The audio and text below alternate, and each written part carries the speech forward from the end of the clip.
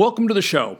I've spent years trying to wake up my countrymen to the federal government's income tax scam. In the past, I've discussed America's misunderstanding of payroll withholding law and things like the Form W-9. Despite the widely accepted public narrative, those things have zero applicability to ordinary working Americans. In my previous presentations, I've provided easy-to-understand explanations of how the government has perpetrated various aspects of its scam. Again, my purpose is to wake people up. I want my fellow Americans to take off the blinders and say, wait a second. Am I being scammed out of my property? And if it is a scam, which means the government has been lying to me my entire life, I don't want the government stealing from me anymore.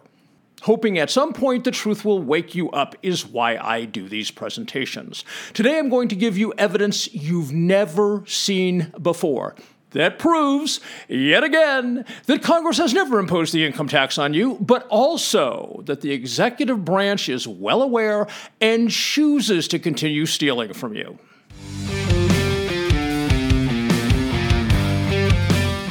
The Dr. Reality Vodcast with Dave Champion.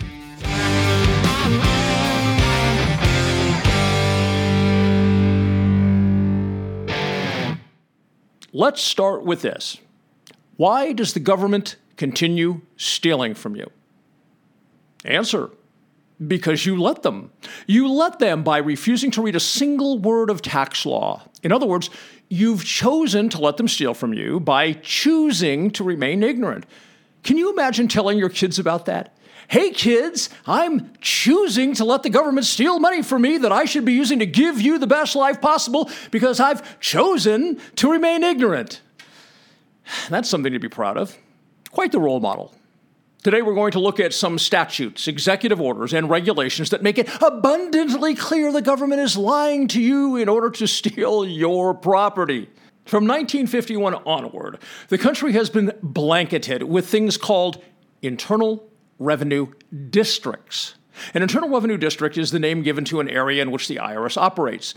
As examples, if you live in Ohio, IRS operations take place within the Ohio Internal Revenue District. If you live in Houston, Texas, it's the Houston Internal Revenue District. Los Angeles is covered by the Los Angeles Internal Revenue District, and so on. Each Internal Revenue District is led by an IRS official with the title District Director. If you want to see the list of current districts and district directors, check out 26 CFR 301.7514-1. If you're speaking with an IRS employee about an income tax issue and ask under whose authority they work, they will tell you it's under the authority of the district director. But is any of that legally factual? Let's begin our inquiry by taking a look at how these districts were established. Congress required the districts to be created when it enacted Section 7621 of the Tax Code.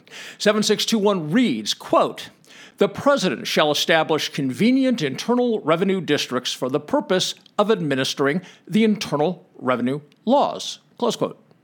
Interestingly, the code itself never defines what an internal revenue district is.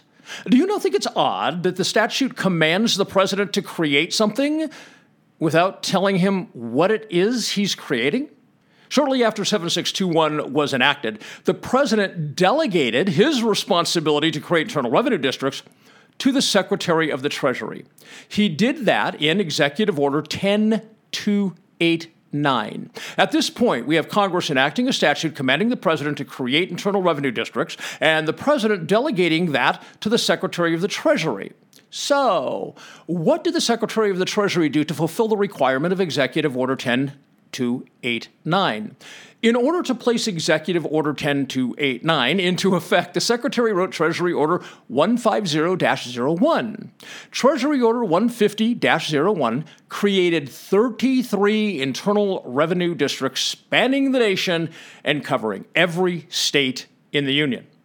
At this point, some of you may be thinking, Congress ordered internal revenue districts to be created, and they have been. Mission accomplished. And as far as that goes, you're right. But remember, income tax law is written with the goal of misdirection to make it as difficult as possible for the American people to discover the truth. So you can bet your ass there's more to this story. Before we move on, I want to take a moment to summarize where we're at now.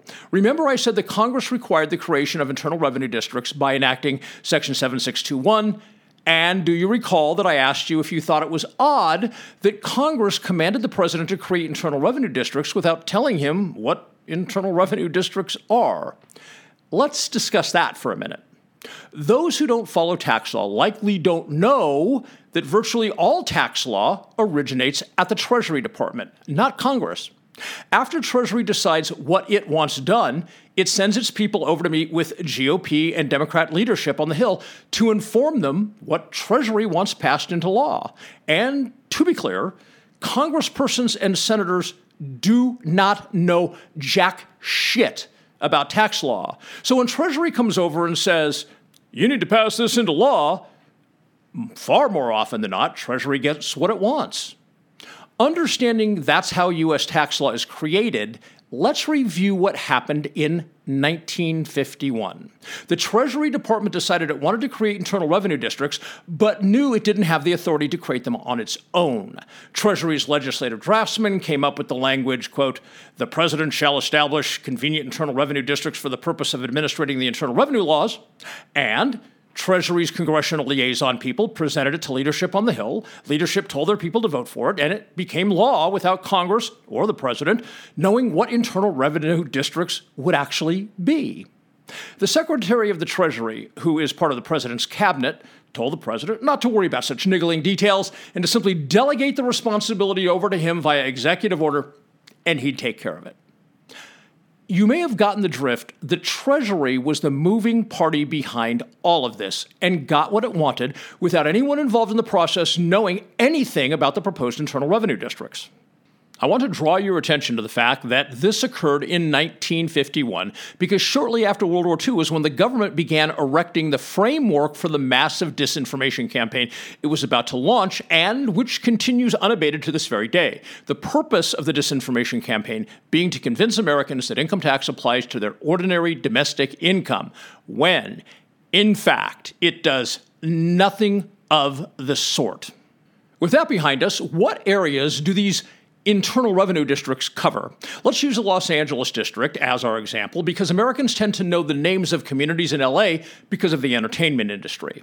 If we were to take a map and use a red crayon to draw a circle around the Los Angeles area to approximate the boundary of the Los Angeles Internal Revenue District, what parts of LA would be covered by that district? Do you think Hollywood would be within the Los Angeles district? How about Pasadena, Burbank, San Fernando Valley, Century City, Marina del Rey, Bel Air, Brentwood, Beverly Hills? Those are all within the metropolitan area known as Los Angeles. So they should be within the authority of the Los Angeles district, right? But again, because the government has done nothing but lie to you for more than 60 years to get you to believe a completely false narrative, you can expect things are not as a normal, intelligent person might think.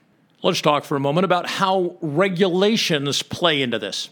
Statutes and other government documents that lay a duty on the American public or explain how the government is implementing a statute that affects the public must be laid out clearly in regulations the public can access. This requirement also applies to executive orders, and of course, Executive Order 10289 is involved in our discussion of internal revenue districts. Because the executive order details who is to do what in terms of internal revenue district, it requires a regulation to be created and published so Americans know what their government is doing, what authority the government has in these new internal revenue districts, and what duty, if any, the public is under concerning internal revenue districts. Let me take a quick moment to encourage you to subscribe to the channel or follow the page and hit the like button. By doing that, you'll see more informative videos like this, and it also tells the algorithms to show this presentation to more people. Stick with me to the end because not only is the truth about what the government has done going to get weirder as we go along, but I'm going to share a very special offer with you. Now, back to our discussion. Implementing regulations are the official statement of a cabinet agency, in this case the Treasury Department, of what a statute or executive order means and how it is to be carried into effect. Regulations are required to be promulgated by the agency if the agency intends to implement or enforce a statute or executive order. When a final regulation is issued, it is placed in the Code of Federal Regulations, commonly referred to as the CFR. How do we find the regulations written specifically for Executive 10289? Simple. The good folks at NARA, the National Archives and Records Administration, publish something called the Parallel Table of Authority and Rules that permits us to look up a statute, executive order, or similar document and cross-reference it to the implementing regulations.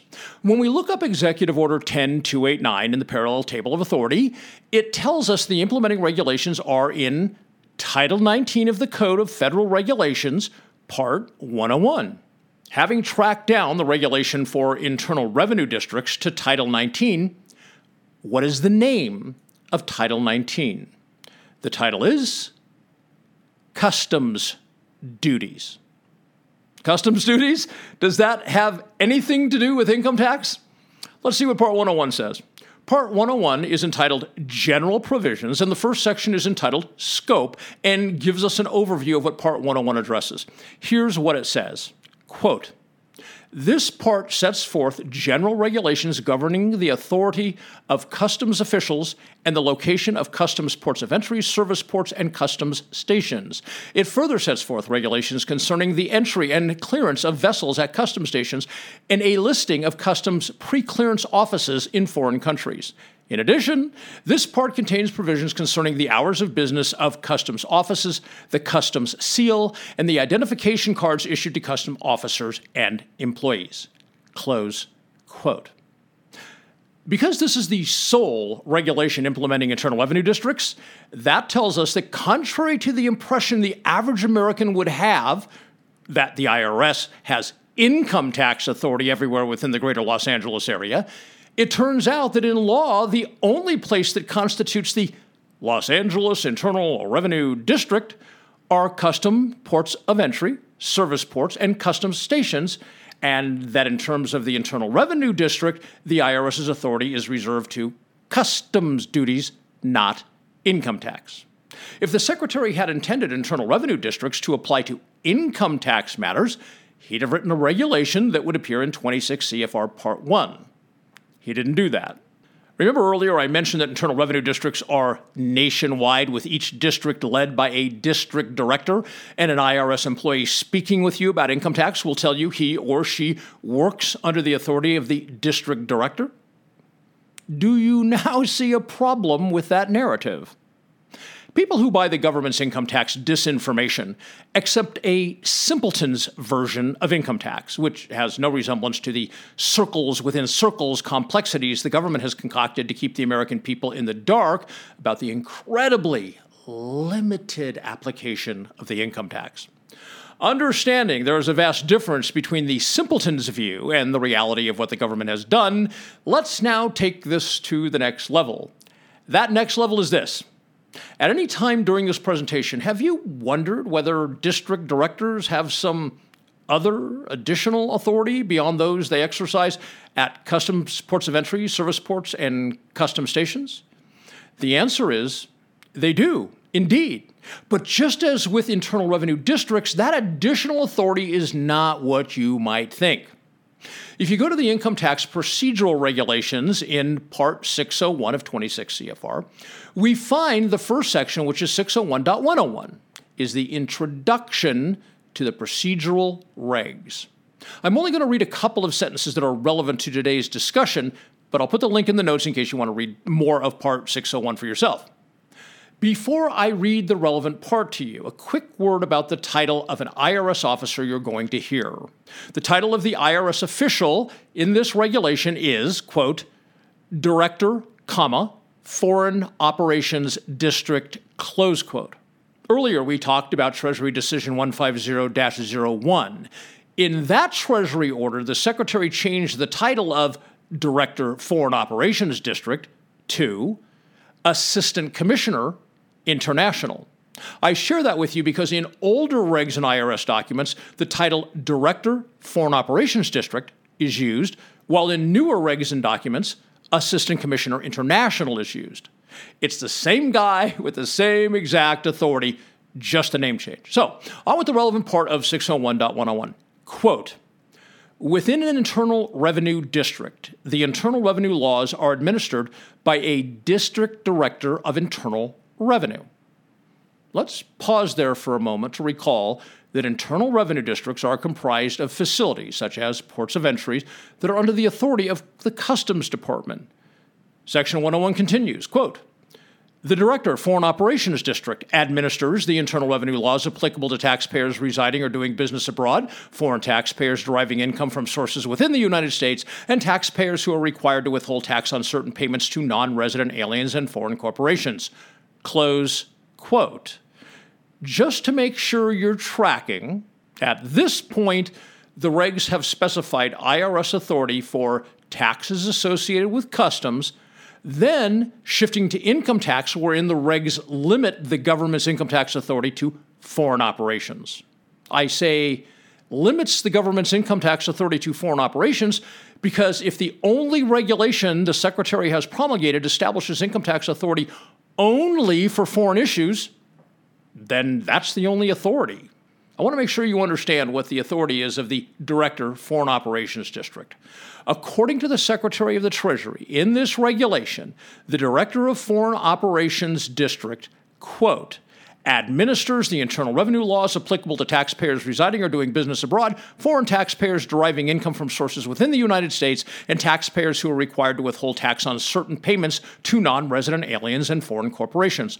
Close quote. Are you clear on the government's specific, stated, and limited authority? Great. Now let's move on to the part that's going to blow your mind. Are you ready? The regulation continues with these words, quote, for the purpose of these procedural rules, any reference to a district director or a district office includes the Director Foreign Operations District. Close quote. Since Treasury Order 150-01 changed the name of Director, Foreign Operations District to Assistant Commissioner International, we can also read the regulation this way. For the purpose of these procedural rules, any reference to a district director includes the Assistant Commissioner International. This answers the question of whether the district directors possess additional authority beyond the taxes associated with customs. The district director also has the authority to act as the Director of Foreign Operations, which means administering the internal revenue laws applicable to taxpayers residing or doing business abroad, foreign taxpayers deriving income from sources within the United States, and taxpayers who are required to withhold tax on certain payment to non-resident aliens and foreign corporations. Whew! So, when an IRS employee is speaking with you about income tax and says his or her authority is delegated from the district director, to which authority do you imagine it is related? Number one, customs duties. Or, number two, taxpayers residing or doing business abroad, foreign taxpayers deriving income from sources within the United States, and taxpayers who are required to withhold tax on certain payments to non-resident aliens and foreign corporations. I gave you only those two choices because the district director only has those two authorities. And remember, that's not me saying it. You just heard the Secretary of the Treasury saying it in his regulations. If you've been following me for some time, you've likely heard me say there are 9 Treasury decisions in which the Secretary has instructed Form 1040 to be used by a non-resident alien with U.S. source income or the non-resident alien's domestic agent, and not one Treasury decision in the 110-year history of the income tax instructing an ordinary working American to fill out a 1040, or any tax form for that matter. So, if the Secretary has repeatedly stated a 1040 is to be used by a non-resident alien with U.S. source income, and the district director's authority includes administering the internal revenue laws applicable to foreign taxpayers deriving income from sources within the United States, as well as their domestic agents, if the conversation between you and the IRS employee pertains to a 1040, what authority do you think that employee is exercising, and what is the legal presumption under which the employee is operating concerning you? Now, let's go to another source so you can see that the law, the regs, treasury orders, treasury decisions, and the Internal Revenue Manual all say the same thing. What I'm holding in my hand right here, this big black 3-ring binder, is Part 1100 of the Internal Revenue Manual. The IRS never intended anyone outside the service to see Part 1100, but I managed to get a copy. Part 1100 is entitled Organization and Staffing, and lays out the entire structure of the IRS almost down to the guy who sweeps the floors. Let's see what it says about the Assistant Commissioner International, as well as some other offices you may think you know about, but don't. Here's the functional description of the Office of Assistant Commissioner International in Part 1100. Quote, the Office of Assistant Commissioner International administers the internal revenue laws and related statutes as they relate to U.S. citizens residing abroad, corporations and businesses whose books and records are maintained outside the United States, and non-resident aliens deriving income from sources within the United States. Close quote. Guess which divisions are components within the Office of the Assistant Commissioner International? Are you ready to be floored? Within the Office of the Assistant Commissioner International, in other words, under the authority of the Assistant Commissioner International, is the Examination Division and Collection Division. What that means is the Examination and Collection Divisions have no authority other than that possessed by the Assistant Commissioner International. Let's check out the functional description of the Examination Division in Part 1100. Quote, the Examination Division administers an international examination program involving selection and examination of all types of federal tax returns filed with the Assistant Commissioner International. Are you waking up yet? And to be clear, Part 1100 informs us there is no other Examination Division or Collection Division in the entire IRS other than within the Office of the Assistant Commissioner International.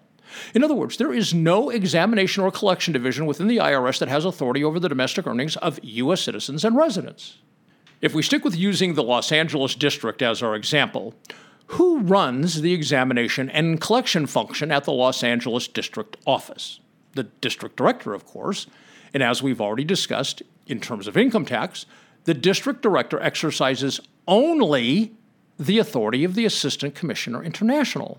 So the District Director's authority pertaining to income tax is only international, and as you just heard, the Examination Division employee who works for the Director has a functional description of, quote, the Examination Division administers an international examination program involving the selection and examination of all types of federal tax returns filed with the Assistant Commissioner International, close quote.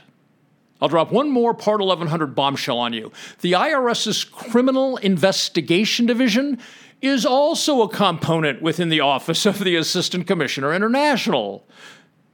Do you want to hear the functional description of the Criminal Investigation Division? Okay, here it is. The Criminal Investigation Division enforces the criminal statutes applicable to income, estate, gift, employment, and excise tax laws, as well as applicable Title 31 and Title 18 violations per the Internal Revenue Manual, involving United States citizens residing in foreign countries and non-resident aliens subject to federal income tax filing requirements, close quote. People often ask me why, if the income tax doesn't apply to the ordinary working Americans, people like Wesley Snipes got tried and convicted. I don't mean to be pejorative towards anyone who is a victim of the government knowingly, willfully, and intentionally misapplying the law, but allow me to answer that question by asking you a question. Do you imagine Wesley Snipes would have been taken to trial if he or his attorney had submitted Part 1100 into evidence on the administrative record back in the administrative phase? When evidence is placed in the administrative record, the IRS has to effectively speak to that evidence before the service can even consider a criminal referral. And how could the IRS have responded to the IRS's own words in Part 1100? The Internal Revenue Manual reflects the IRS Commissioner's position based on the statutes, regs, Treasury decisions, Treasury orders, and revenue rulings. In other words, when the Internal Revenue Manual says the authority of the Examination Division and Criminal Investigation Division is exclusively, quote, United States citizens residing in foreign countries and non-resident aliens subject to federal income tax filing requirements, close quote. That's it. Case closed. The Internal Revenue Manual is the definitive word for IRS employees, and they are required to obey what the manual says.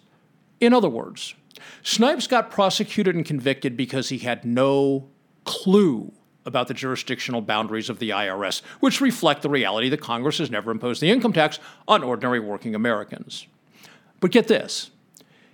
If Snipes had evidenced the administrative record with the facts you learned today, the government could not have used Snipes as a propaganda tool by taking him to trial.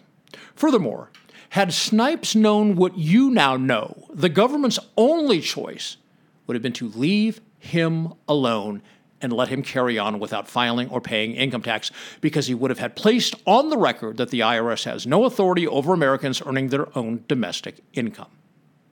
I know a lot of people think government is all-powerful and you can never win against the government.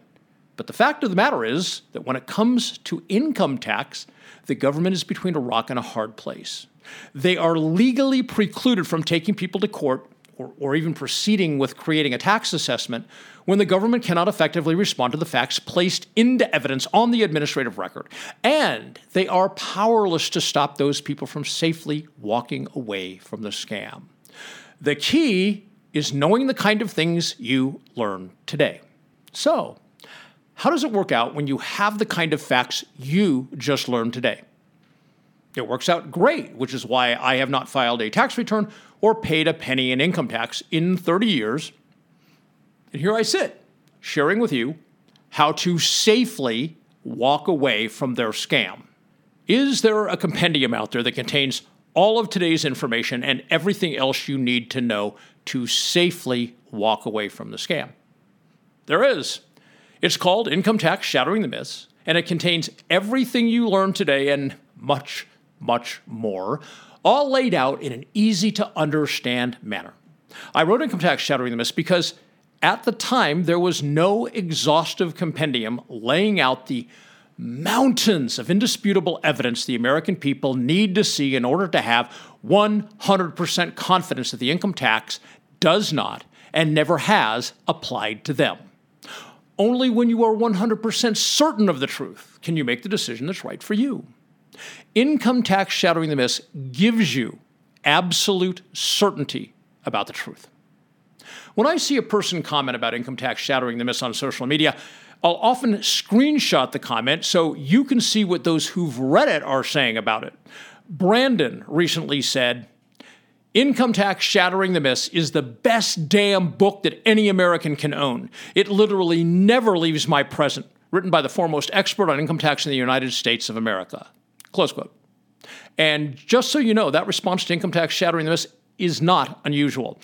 One gentleman told me he keeps a copy at home, one in his car and another in his office because he never wants to be without ready access to it. Why do people feel that way about Income Tax Shattering the Myths? It's because not only does it give you that absolute certainty that the income tax was never imposed on you, but it's also like attending a fun, enjoyable mini law school. Leaving the income tax aside, it's unlikely that anyone will ever be able to bamboozle you about any aspect of law after you've read Income Tax Shattering the Myths. That alone is worth the money. But to make it even better, it's currently 15% off the normal everyday price. So not only will you get the education of a lifetime and have the ability to set yourself free from the government scam if you're so inclined, but you can have it at 15% off. I'll tell you how to do that in just a moment.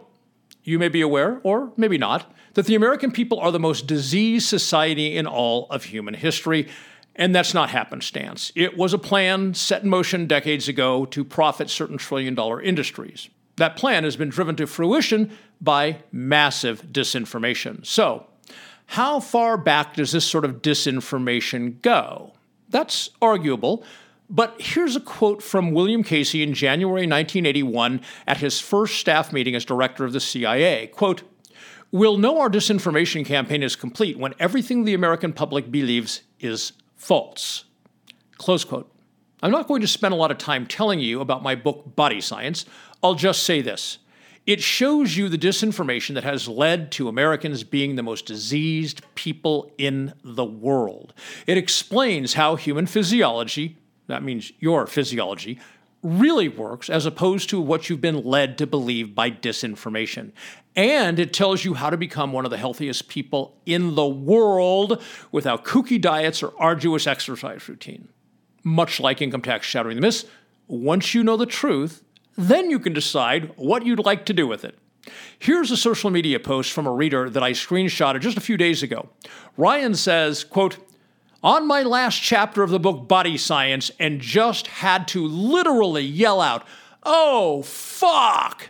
Dave Champion, you did it again. You've created another piece of literature that is life-changing for the better." Close quote. Here's how the special offer works. You can save 15% buying Income Tax Shattering the Myths alone, or you can get 15% off Income Tax Shattering the Myths and free shipping on your order by purchasing Income Tax Shattering the Myths and Body Science together. To get 15% off Income Tax Shattering the Myths when purchasing it alone, use the coupon code OWNIT. I'll put the link and the code down in the notes. To get 15% off Income Tax Shattering the Myths and free shipping on your order by purchasing the bundle containing Body Science and Income Tax Shattering the Myths, use the coupon code FREEBIE. I'll put the link to that bundle in the notes along with the code. Also, purchasing Income Tax Shattering the Myths and or Body Science helps me be here for you with these thought-provoking presentations. Thank you for your support. Please share this show everywhere. And thanks for being here. Take care.